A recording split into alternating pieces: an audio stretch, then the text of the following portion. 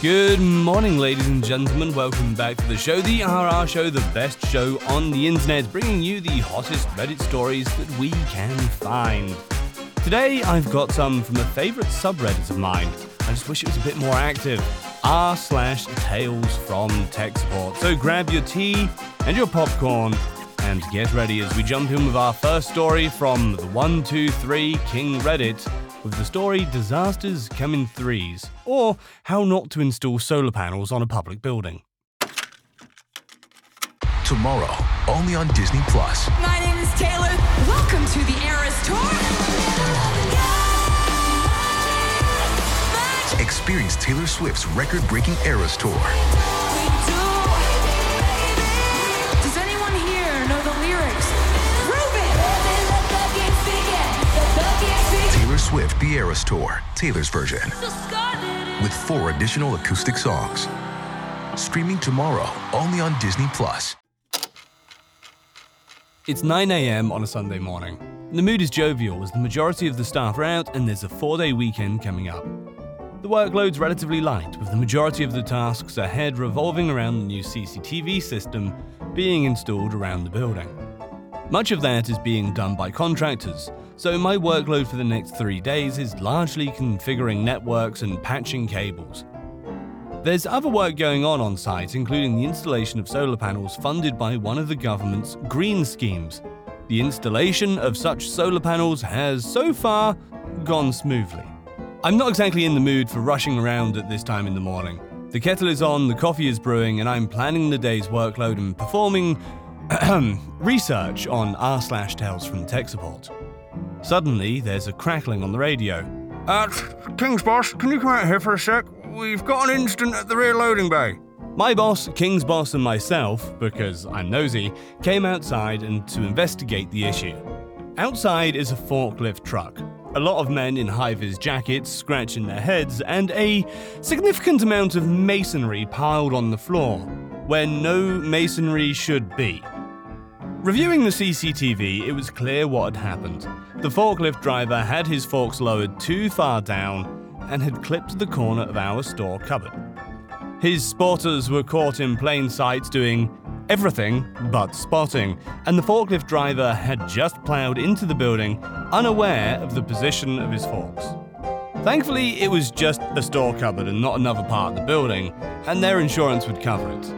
I spend the rest of the week patching cables and configuring networks until Wednesday afternoon, 15:45, because it's always last thing on the last day of the week. A crackle comes across the radio. King boss, can you come out to the back of the building? Another incident has occurred. Now, this one is a doozy. As the contractors are lifting the panels to the roof of the multi-story building, the rigging holding them together gave way, and 8 solar panels came crashing down. Scarily, these narrowly missed the foreman, who was quite shaken up. Sadly, whilst this area would have great CCTV coverage, in a week's time, it wasn't currently configured on the server end, and we missed the whole calamity. The contractors tried to pay it off as a casual mistake, but 2 incidents in a week is just shocking, especially because they tried to cover it up and didn't report it. Suffice to say, the insurance premiums for these contractors are likely going up. We later sacked them as contractors and refused to let them on site. A great way to finish the 3-day week. It's a week later, and it's time to plug these babies into the grid. This isn't as simple as plug it in and switch it on, and requires the electric company to reconfigure the substation. Therefore, there was a full power down of the site. We shut down switches and servers, office machines and desktops, photocopiers shut down cleanly, the full 9 yards. We pulled a bit of overtime as the power would be out for the weekend for the electric company to complete their works. There was a few things we couldn't live without, namely security systems and power for the kitchen freezers. Therefore, a generator was to be installed. Friday afternoon, it arrives and a technician is in the power distribution room with some chonky snecks plugging them into the building's main feed. He finishes up, we finish up, we go home for the weekend. Well, Monday morning comes around and the chef is in a panic. He's loading food into the freezers and picking up deliveries, getting ready for the week ahead. The bins are full of frozen food, and I can't help but wonder why. Turns out, when the electric company plugged the generator in, they hooked it up to the wrong circuit.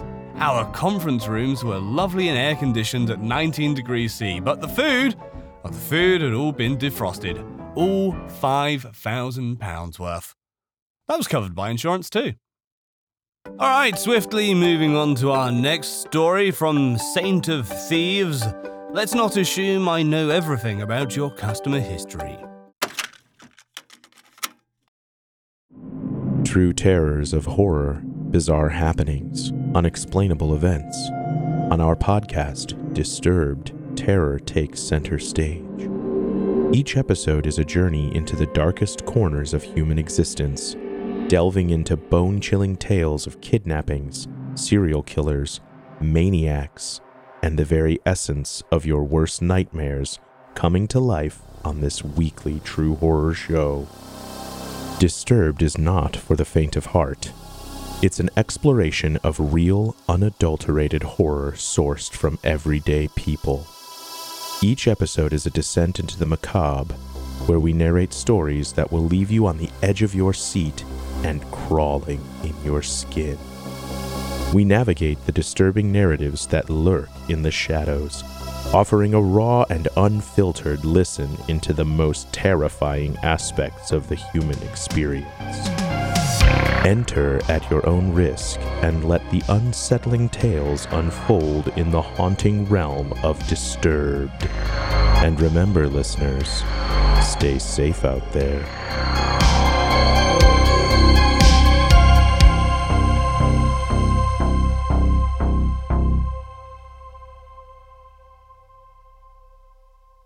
Do you enjoy science, spooky stories, and all things paranormal?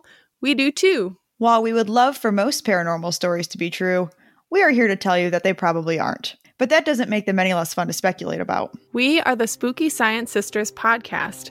In this podcast, we bring you bi-weekly discussions on possible scientific explanations behind the supernatural. Backed up by research articles and other credible sources, we do deep dives into things like archaeology and physics and share in-depth discussions with topic experts. Visit us at SpookyScienceSisters.com to listen to a couple of skeptics debunk some of your favorite alien encounters, cryptid sightings, and ghost stories with science, sass, and a significant amount of laughter.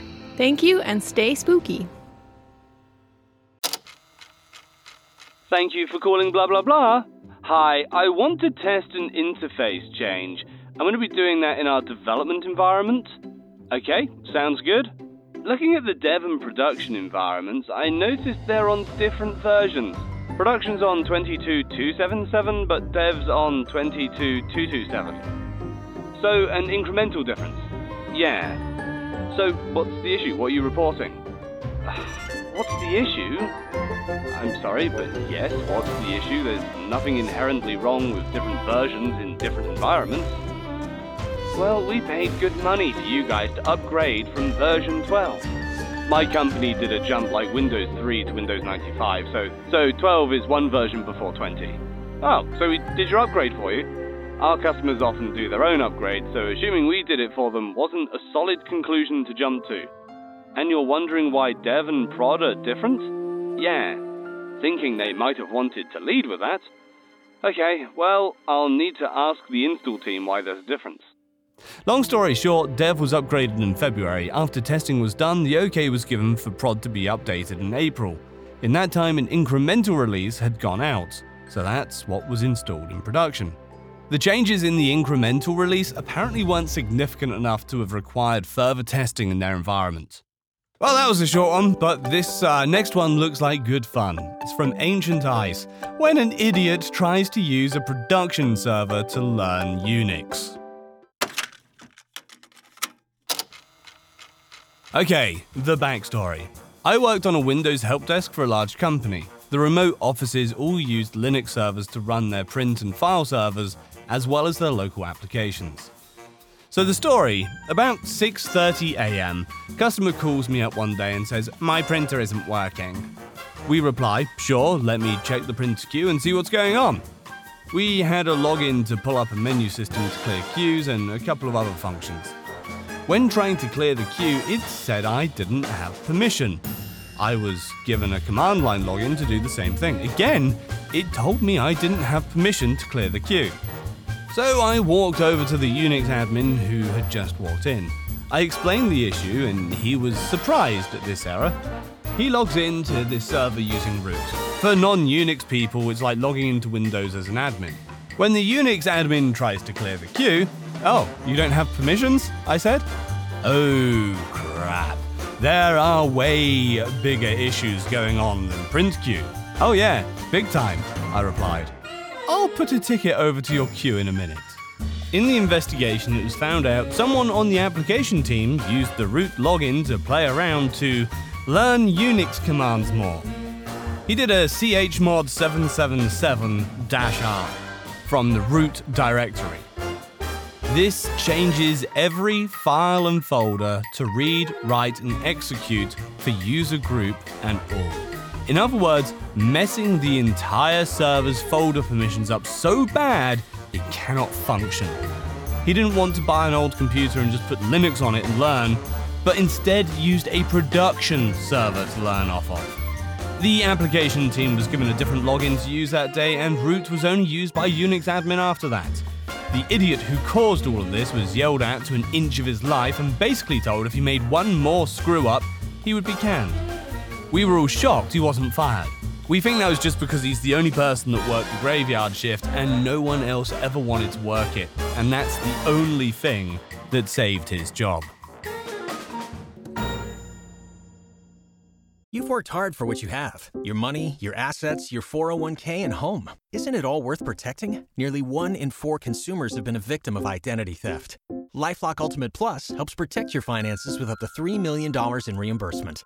LifeLock alerts you to identity threats you might miss. And if your identity is stolen, your dedicated US-based restoration specialist will work to fix it. Let LifeLock help protect what you've worked so hard for. Save 25% off your first year on LifeLock Ultimate Plus at LifeLock.com/aware. Terms apply.